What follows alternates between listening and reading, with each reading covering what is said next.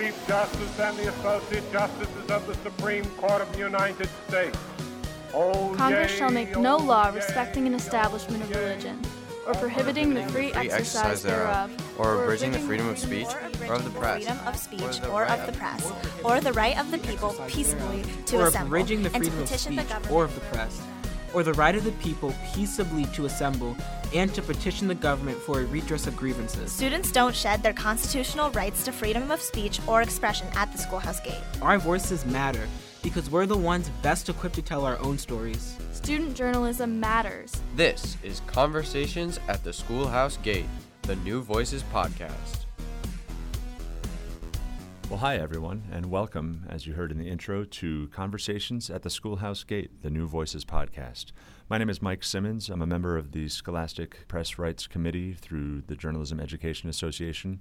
I advise Tesserae, the yearbook at Corning Painted Post High School in upstate New York, and it's my pleasure to welcome you to the pilot episode of the podcast, which will feature a conversation I had earlier today with Neha Madeira of Prosper High School in Texas. Neha is the editor-in-chief of Eagle Nation Online, the news outlet at Prosper High School. And as you'll hear in our conversation, she had quite a year last year as a junior editor. Conversations at the Schoolhouse Gate is an ongoing initiative that will feature voices from the National New Voices movement. You can learn more about New Voices at newvoicesus.com, but it is a grassroots movement that aims to enshrine the Tinker Standard and strong scholastic press right freedoms for students nationwide in all of the states that don't enjoy strong First Amendment protections for our student journalists. Again, if you'd like to learn more about New Voices, you can go to newvoicesus.com.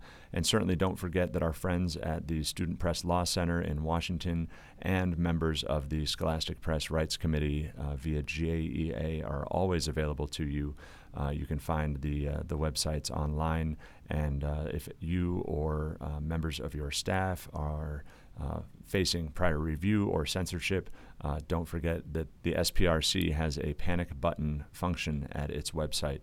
You hit that panic button, and a member of the SPRC will be in touch with you very shortly to follow up and see how we can assist you.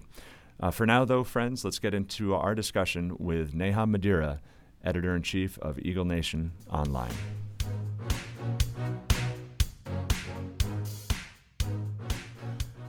Well, joining me today on Conversations at the Schoolhouse Gate, the New Voices podcast, our very first guest is Neha Madeira of Texas. Neha, welcome. How are you? Hi, I'm good. How are you? I appreciate you making time for this before school. It's Tuesday in September. You've been back to school for about a month and a half so far? Yes, I have. And you're a senior presently. Yes. Yeah. Tell us a little bit about you, about your school. How's the school year getting off to a start? What's it like in the Pub Lab? Your role there? Kind of introduce yourself to the podcast listeners. Well, I am a senior. I started a newspaper actually last year. I started journalism my sophomore year, and right now I'm editor-in-chief of our online newspaper, Eagle Nation Online.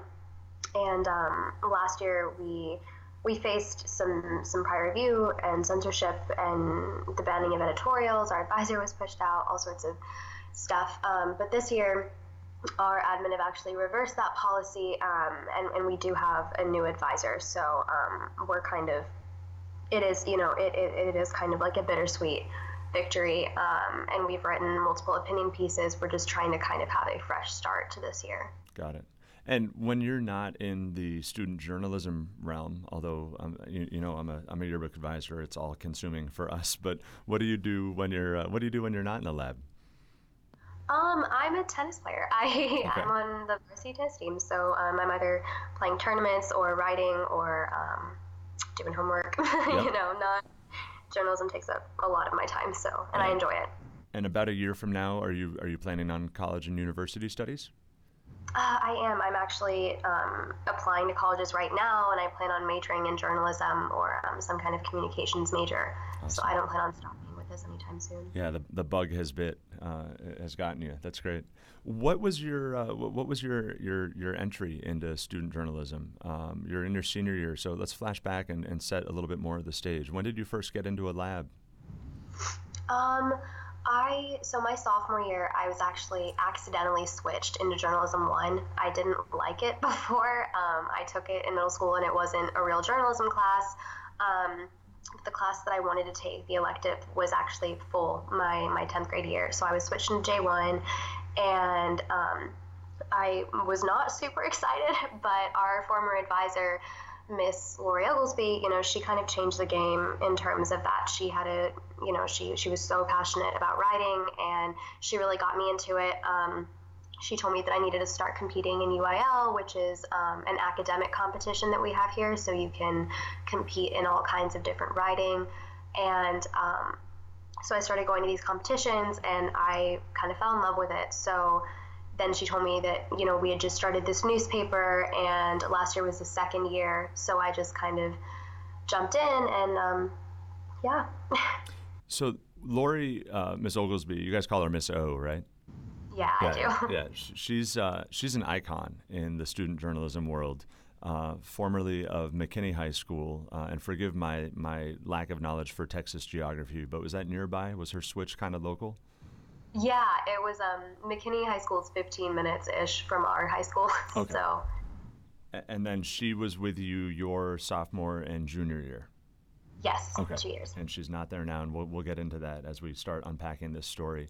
Had you said that when she got there, she and you all essentially founded the newspaper? Did you say it was new?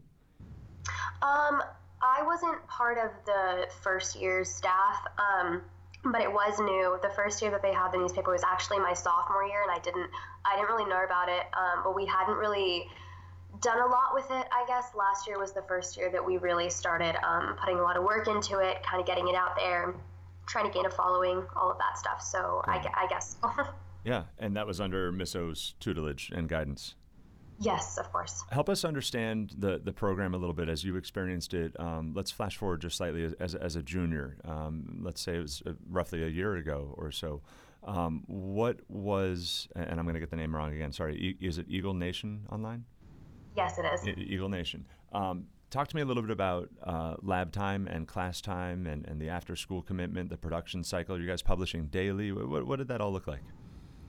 Well, at the beginning of the year, we were all still really new to it.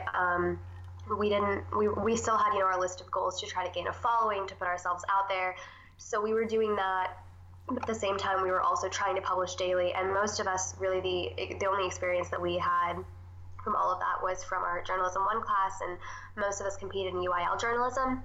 So kind of coming into it, everything was a little bit crazy, and but we all were so committed. We really wanted to make our newspaper as great as it could be, so we put all of our time into it. And we did, at the beginning of the year, attempt to build relationships with admin, really communicate with them, and put our paper out there, like I said. But it got a little bit tough after October when we were censored for the first time and all of that. Yeah, and let's get into that. You roll into early October, and what happened first?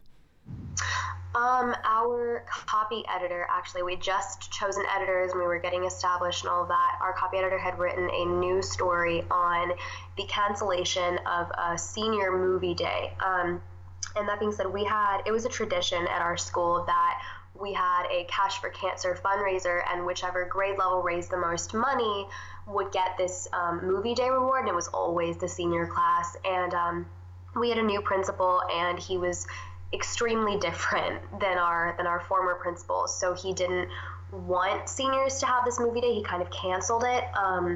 And so we were some of the only students that actually knew that this movie day was canceled, because other seniors that we would talk to still thought it was on. So Isabella, naturally, she wanted to cover this. So she actually went to him to talk about it and kind of get his reasoning on why he didn't want seniors to have this movie day. And in the interview, he had said that he had known for a week and a half that he wanted to cancel the movie day, but he hadn't told the seniors. And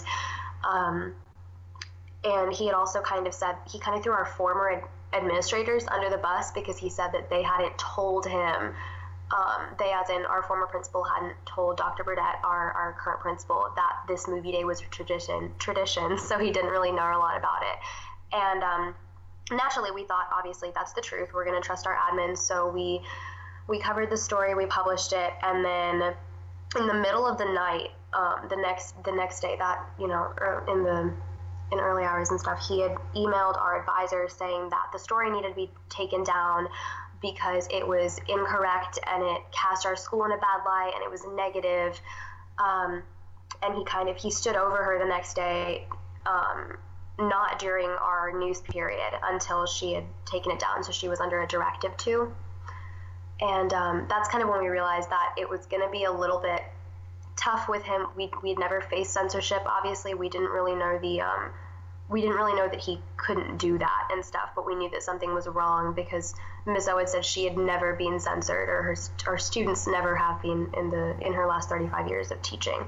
Yeah, and I'll say on full disclosure, I'm good friends with Miss O, and I got to think that Dr. Burdett really poked the bear here. What was it like in the lab just thereafter, and was this the beginning of a pretty quick education for you all as it goes to First Amendment and scholastic press rights? Yeah, definitely. We had to learn really quickly, and it was a little bit tough just because these conversations about censorship and prior review, they weren't with Dr. Burdett. Dr. Burdett would kind of tell Miss O to tell us things. He would never communicate with us. He's never been in our classroom when we were in there. So anytime he would censor us or anytime he thought something was wrong, he would blame her. And so that kind of became an issue for us because, one, we didn't really know what to do, and we did try to make meetings with him, but he still continued to do that. So the second time and the third time we were censored in February and in May, we realized that there was a lot wrong with that. And then, you know, whenever he put our advisor's job on the line and all of that. Yeah, we go from October and fast forward to February. What was the second instance that you had to confront?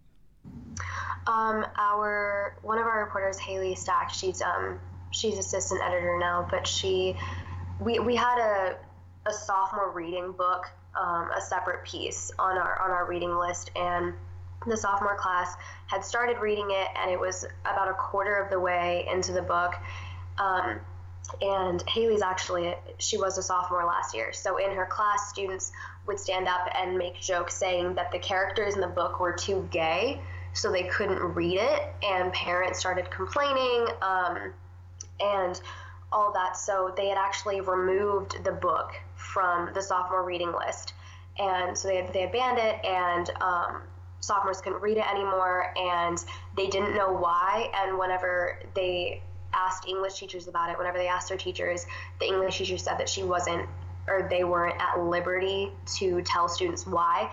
So Haley kind of wrote this opinion piece on why it's wrong for this book to be banned, because, you know, it kind of makes our community look homophobic, and the author clearly stated, you know, of the book that these characters weren't gay. And so there was just a lot wrong, and she had written this editorial, and we had published it. It had been published for, I think, a week and a half, and then Dr. Burdett finally noticed it, and then again emailed Ms. Oglesby and said that this editorial shouldn't have been published because it was incorrect, it had numerous grammatical errors, and that it was negative. And the numerous grammatical errors, quote unquote, it was a missing apostrophe and a let's and an extra period. Wow. And he was also, and, you know, in our opinion, those are typos, and right. We really missed those. And then he also was upset that we had used the word banned instead of removed. And so Haley she didn't want this incident to happen again, the censorship incident. So she had changed everything in the editorial that he wanted to be changed. She went back to him asking if she could run it, and he still said no. So that's what happened there. And then shortly after, we were told, it was in March, and it was around the time of our UIL journalism regional meet, and that's something that we're also really invested in and involved in. Dr. Burdett told Ms. Oglesby that she wouldn't be recommended for renewal next year because teachers in Texas, it's an at-will state, so we have probationary contracts, which means that teachers have to work here in their district for either 2 or 3 years. For Prosper ISD, it's 3 years before they can be given a reason to why they're fired. And if not, they can just be fired for personnel reasons, and they don't have to tell the students why. So how did that news hit the lab? I can make assumptions, but talk me through it. We definitely freaked out. We didn't really know what was happening. We still weren't super educated on censorship and First Amendment rights and stuff, but we knew that this stuff wasn't okay. And we also knew that everything that was happening was kind of being neglected by other people. It was kind of like they weren't trying to look at us. And when we were informed that Miss O might not be here next year, at the time it was a maybe. We had actually, we kind of made a more of a mature decision, and we put together this letter, the editorial board, and we had sent it to Dr. Burdett and the superintendent and every member of the school board, and we kind of talked about all of the reasons why, journalism is important to us and why we want to make sure that there would be a paper next year, and even if we didn't have Miss Oglesby next year, this is why, we should still have a paper, but this is why Miss O is really important to us and all of that stuff. And we had sent that in March, and then we received no response. So we were still kind of freaking out. And then around the time of UIL State, which was in April/May, that's kind of when we were told that it was confirmed that she was going to be fired. And was this around the same time as the final editorial? That I'm getting my timeline confused, but the one in March was the National Walkout Day protest editorial, right? Yes, that was. It was in April. Okay, all right. So all of this news is happening at the same time.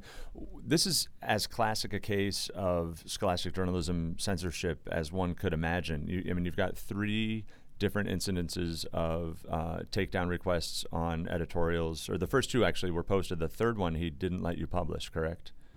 No, he before we could even he had told us that he would start prior reviewing us after the second editorial, or after the second story. The editorial was censored, so I had to take him basically every story, and I had to sit with him, and he would have a copy and I would have a copy, and he would go over the story. And when I sat down with him about that editorial, and at that point I had started recording the interviews that I was having with him, the sit-down talks that I was having with him, and he kind of just shook the paper in my face and said 3 times, what is the purpose of this editorial? How does this help the student body? How does this help the graduation plan? And he stood up and he said that he would think about it, but for right now it was definitely not going to be published, and then he walked away. So at that point we already known that Miss O was going to be fired. Right. And I was reading, I think, the press release that you worked on with the SPLC, but the anecdote about him in the meeting with you kind of shaking the paper in your face, were you able to get a word in edgewise and talk about how it was of interest to the student body, or did that conversation not take place? It didn't take place. He wouldn't really let me answer his questions. Right. So after that editorial, after he censored it, he called my dad, and so we all had a meeting. It was Dr. Burdett, my father, and I, and he, with the help of Lori Keekley, who's a JESPRC member, and then the SPLC, we kind of put together this document, Haley and I, and it was talking about, it got a couple things from the Law of the Student Press book. It answered all the questions that Dr. Burdett had asked me that I couldn't answer, and we kind of had an hour discussion with Dr. Burdett, and that still didn't really change anything. So that's when we all drafted that press release. Got it. Okay. And at what point, and this might roll back the timeline a little bit, but we've name dropped some of the scholastic journalism alphabet soup. We've got the SPLC, the SPRC, it's the Student Press Law Center, and the Scholastic Press Rights Committee, which is one of the committees of outreach within JEA, the Journalism Education Association. All of these are organizations that Ms. O is part of, well attuned to. Had she or had other folks encouraged you to reach out and make those contacts? And in what way I know that by style, Ms. O is very much about putting you in the driver's seat as student journalists. Was that also the case with your own advocacy for trying to pursue your student press rights, or were you getting advice from other advisors? Talk me through that a little bit. Well, around the time that the second story was censored and we were told that, she wouldn't be recommended for renewal, Ms. O had told us to reach out to the Student Press Law Center for the first time when we had actually self-centered self-censored. Right. Two very different things for teenagers there. You are not self-centered at all. Yes, self-censorship you're speaking about. Yes, so we self-censored on this piece about a teacher. He was our broadcast advisor. He was fired for public lewdness, and we didn't really know how to cover that, and we ended up dropping the story, but we kind of reached out to them about that. But then we knew what the Student Press Law Center was. We didn't really know how they could help us or anything like that. And then around the time that the third story was censored, my editorial, that's when I started having basically weekly phone calls with Mike Heistan, who's a legal consultant from the Student Press Law Center, and then also Lori Keekley. And so they were kind of helping us we would not be here, without them. And we had pressed the panic button, the JASPRC panic button. So we had all these resources, and Miss O had definitely, told us about them, but she did nothing. We were the ones, she kind of told us, that we had these resources available, and if we wanted to do something about it, we could. And obviously we kind of jumped to it because, one, we were scared about losing our advisor and also maybe our paper, but then we just didn't really know what else to do when we weren't getting a response from our admin. And then things took a bit of a national turn, didn't they? The story went a bit bigger and a bit outside Texas, didn't it? It did. When we first spoke out, we didn't understand how much support and all of that stuff that it would get. We thought it would be a smaller thing. And we were still scared to do it, but we thought it would just be, something that was on the news, on Twitter and stuff for a week and a half, and then our admin would get back to us and everything would be fine. But it went, crazy. And so when we still weren't getting a response from our admin, more and more media publications started to cover it, and we had other students and other advisors reach out to us, not only in Texas, but just across the country, because either they had faced something like this or they were just kind of, trying to support us and say, hey, this isn't right, and we're here for you. We can publish your censored stories for you, and things like that. They were just giving us tips all throughout the summer, and it got pretty crazy. New York Times crazy, right? Yeah, that's actually kind of how we were put into contact with a lot of other students who had faced censorship, since it wasn't just our story. It was the kids from Utah who went independent. The Harriman Telegraph and Telegram, yep. Yeah, and then Sam Newman from Orange County, California, which was actually a bit of a surprise since they have the New Voices law already. Right. But they had admin who were trying to get around the law. So.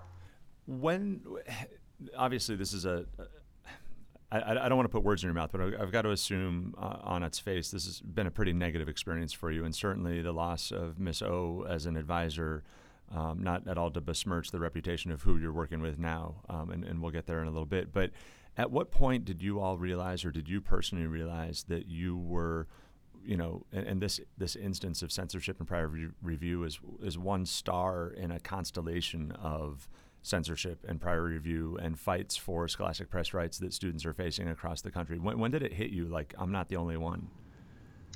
For the most part, it was over the summer. Okay. I think just at the end of the school year last year was really tough for all of us, just because, one, we were already so close with our advisor, and two, we didn't know that there honestly was a way to protect her, just because, employees don't really have a lot of rights. And it was kind of this twofold thing, since it was about gaining our student press rights back, but also trying to fight for her rights. And we had no idea this was such a common thing. And I think that after everything happened, after our story came out, that's kind of when we delved into the whole, just all of we learned so many other stories. We knew more about Tinker. We knew more about Hazelwood. We knew that this was happening everywhere, and we had to really do something about it. Do you think that your focus on journalism and media for career and vocation, would you be in the same place thinking with your college plans if you hadn't experienced censorship and prior review, or did that strengthen your resolve? It was a game changer. I think a year ago around this time, we would have never even imagined that stuff like this would happen. We wouldn't have the contacts that we do now. We wouldn't have these relationships with other students in other states, who have faced censorship like we do now. Everything is completely different. So it's taking a lot of getting used to. And as it goes to your college plans, do you think going through last year has strengthened the desire in your heart to be a journalist or work in media? Definitely. I mean, honestly, Haley and I are kind of the ones that we're very, very focused on not only the New Voices Law, but just fighting for rights, educating other people on why this stuff isn't okay. And we've both wanted to pursue journalism for a while, but it was kind of a maybe for us because, we had other interests and things like that. But now it's kind of set in stone that we're going to be doing this for a really long time. It's terrible that you had to go through it, but it seems like it really galvanized you to know that this could be your life's work, and that's incredible. A silver lining, maybe, if we can call it that. What were some of the other stories you heard about? You mentioned the Harriman Telegraph and Telegram, the kids that were writing about how one of their teachers was removed from his teaching assignment, and they started following up on the story, and there was a takedown demand from their principals. So they went independent, right, and founded their own online newspaper. They did. They kind of faced even crazier things than we did. They were kicked out of their own newsroom and stuff like that after school because there wasn't an advisor in there. It was just the stories that we started hearing from other students kind of opened our eyes a lot more. And what were some of those other stories? What are some of the things that you've heard in the last year that other newsrooms are facing? Can you recall a few? Yeah, most of the time when these students are censored, when staffs are censored, it's mostly when they try to cover things that are deemed controversial, like teen pregnancies, just sex ed in general, relationships, rape culture, just all of that stuff. And we actually had testimonies from students in our state whenever we were presenting at this workshop in June talking about New Voices, and we had kids from Texas High School, actually, which is 3 or 4 hours away from us, and they had pictures censored on their paper because it showed a woman with a bare back, and the only way that they got out of it was they went a couple years back into their paper and they found a featured image of a man with his shirt off, and that's the only way they got around it. So it's kind of just, it's these things that admin, since whenever Haley and I, whenever the whole staff honestly just became more educated on student press rights and what was censored and what's not, we thought that it had to be like these extreme cases, and that I think that our opinion on what admin censor now kind of changed because it turned into this thing of where admin just said, oh, we don't like what you're publishing, so we're going to censor it. And they deem it controversial, and they say that students can't really be having these conversations because we're not experienced enough or educated enough, or our advisor doesn't know what they're doing, or something like that. And that kind of undermines the purpose of student journalists and advisors around the country. So one issue that the Student Press Law Center's Active Voice Project is highlighting is something you mentioned already, the self-censorship, which is there's a high correlation once student journalists are censored by administration or deans at the college level, what have you, that then begins a process of second-guessing and self-censorship, where the conversation in many newsrooms can turn into, well, since we just went through this thing, we know they're not going to let us talk about that anyway, so why even try? We know this is especially true with young women in student journalism, and I've got to think if we had the numbers on it, student journalists, at least at the high school age, it's overwhelmingly female. Why do you think how do we support student journalists to break that cycle, and especially with young female journalists? What advice can you offer for students that are having that internal debate about self-censorship or why even try? Well, I think it's really important, no matter how much censorship you face, no matter how scary it can be, to keep pushing and to keep fighting for student rights. And that can be really difficult, especially when you're in a state that has probationary contract or something where you would be putting your advisor's job out on the line. I think that's actually one of the bigger things that we faced in Texas when we talked to other students about censorship and stuff. A shocking thing that we actually heard from Texas High students and just other students in general was that we were talking about New Voices and talking about what happened at our high school and stuff, and the first question that a student asked whenever we had time for questions was that, is prior review not normal? Wow. And that's not, that kind of blew our minds, just because to all these students it's kind of, I mean, it's normal, whenever it's sadly really normal. And so whenever they're censored for the first time, they're like, okay, we can't cover all of these other topics because we were censored this time, or our advisor's going to be fired, or we're going to get in trouble, or our newspaper's going to be shut down. And it's just it's so crazy and really upsetting how common it's become. But I think the biggest thing is that although it can be really tough to build relationships with admin when all of this is happening, it's still really important to try and communicate with them, because then at least students, you have this leverage now that you attempted to fight for your rights, even though things went horribly wrong. And you also have other resources like the Student Press Law Center and JEA and all these other people that are willing to help you and that have talked to other students who have faced this stuff and are willing to kind of get you through it. What's the status of the New Voices campaign in Texas right now? As we look to the future and you embark now on your senior year, I know the advisor, Leah Waters, is involved. I think she's somebody that you're in fairly frequent contact with. Tell me a little bit about New Voices Texas.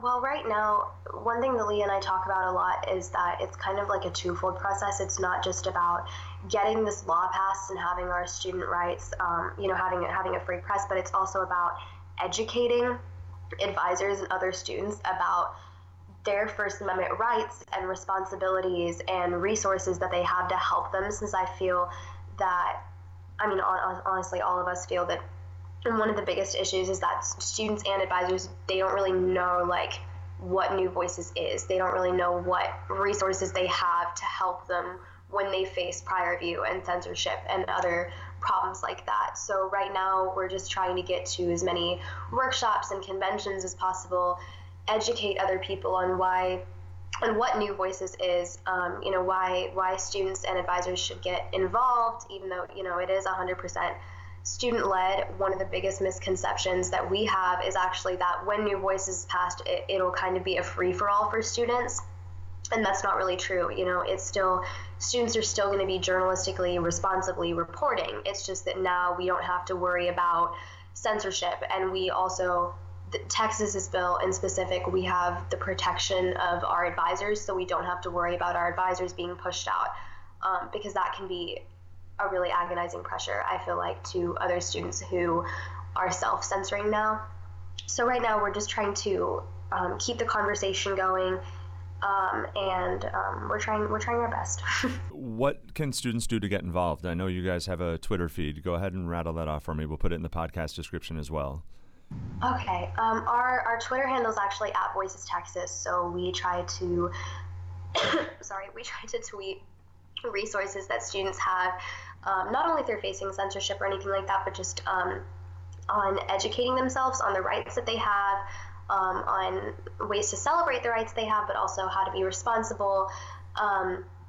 We also have a Google survey that we've tweeted and pinned, and if you take that survey and you say what school you're from or just why you support it in general, you can kind of be put into contact with all of us that are already involved and help us with our New Voices booth and stuff like that, for example, at TAJE. And at are you going to be up in Chicago next month? Sorry. Yes, we are. We're going to be at the JEA convention, and we don't really know what we're doing for New Voices yet, but we know that we're all going to be there. Yeah, on Thursday, and I believe I've got this right, and we can fact check it at the JEA website and the convention website, but on Thursday there's going to be from, I think, 2 to 5 o'clock in the afternoon, a gathering of folks who are interested in kind of having a New Voices summit, if you will. So perhaps we'll see you there, Neha, but certainly as other students and advisors who are listening to the podcast are interested, you can again find more about that out at journalismconvention.org, the JEA website as well. As you settle back into it, who's your new advisor now? Who are you working with? Our advisor is Mrs. Roskins. And how's the adjustment going? And how's the staff doing? What are your relationships like with admin right now? You said the prior review policy was actually reversed. So tell me a little bit about, as we wrap up, how the year is off to a good start. It is. We've already written multiple opinion pieces, and like we said, everything's kind of new to us now, just because now we have the freedom to do things. So we're all like, wow, we can do all of this other stuff. We're trying to rebuild our relationships with admin, And I think that's a little bit difficult, because of everything that's already happened, but we're trying our best. We've already done stuff like we've set up a booth during lunches on Constitution Day. We're just trying to kind of get the word out there that we are still trying to build relationships with other students and admin at our school. We're not hating anyone or anything like that. We're trying to inform everyone that, we're in the same position that you are. We're just students that are trying to have our rights, and it's going really well. Excellent. Well, friends and audience members out there, this has been Neha Madira. She is the editor-in-chief of Eagle Nation Online at Prosper High School, Texas. She is an advocate for and part of the New Voices program in Texas. Neha, thank you so much for being the first guest on Conversations at the Schoolhouse Gate. It's been a pleasure. Of course, thank you. And enjoy school. We'll talk soon. I'd like to say thanks once again to Neha for taking the time with me today to share her story and the story of what her staff experienced last year. Prior review and censorship, they're seen all over the country, and that's why we know that New Voices matters and why we are offering this resource and all of the other resources through the Scholastic Press Rights Committee for advisors and staffs in need. A couple of things that we highlighted during that episode and conversation. The Student Press Law Center is at splc.org. They are a nonprofit out of Washington, D.C., and a phenomenal resource for advisors and staffs all over the country. Again, that's at splc.org. If you have issues with censorship or if your advisor has been removed from your program, you can reach out to them, and they'll be right back in touch with you with lawyers and advocates who can best advise you as to what directions you should turn and where you can turn your focus. The Scholastic Press Rights Committee that we mentioned, of which this podcast is a part, and I'm a committee member, is chaired by Lori Keekley of Minnesota. You can find us online at jeasprc.org. And if you want to follow up on the convention in Chicago, you can get details at journalismconvention.org. We are having a New Voices Summit from 2 to 5 p.m. on Thursday, November 1st. You can pre-register for that when you register for the convention. As of last week, there were just a few spots remaining, but it's definitely something that you should check into. Those of you who know me via the Yearbook Wise podcast have heard that also at Chicago, I'm doing a live Q&A panel with 4 experts from around the country, including Lori Oglesby and Lori Keekley. We will have that session at 10 a.m. on Friday morning at Chicago. And that is Scholastic Press Rights through the yearbook lens, with a particular focus on the issues that yearbook staffs and advisors could face as they encourage and support their students in pursuing journalism in the yearbook classroom. For now, though, friends, this does it for the first episode of Conversations at the Schoolhouse Gate, the New Voices podcast. I'd encourage the share. Certainly you can tweet about it and recommend it to others. Folks will be able to download it and find it anywhere they download their podcasts. If you would go over to Apple iTunes and give a review as well, that will help other people find the podcast. We'll be back in your feeds soon with an interview with Steve Listopad, one of the founders of the modern New Voices movement. His story goes back to about 2015 in North Dakota, and you can look for that soon. For now, though, friends, be well.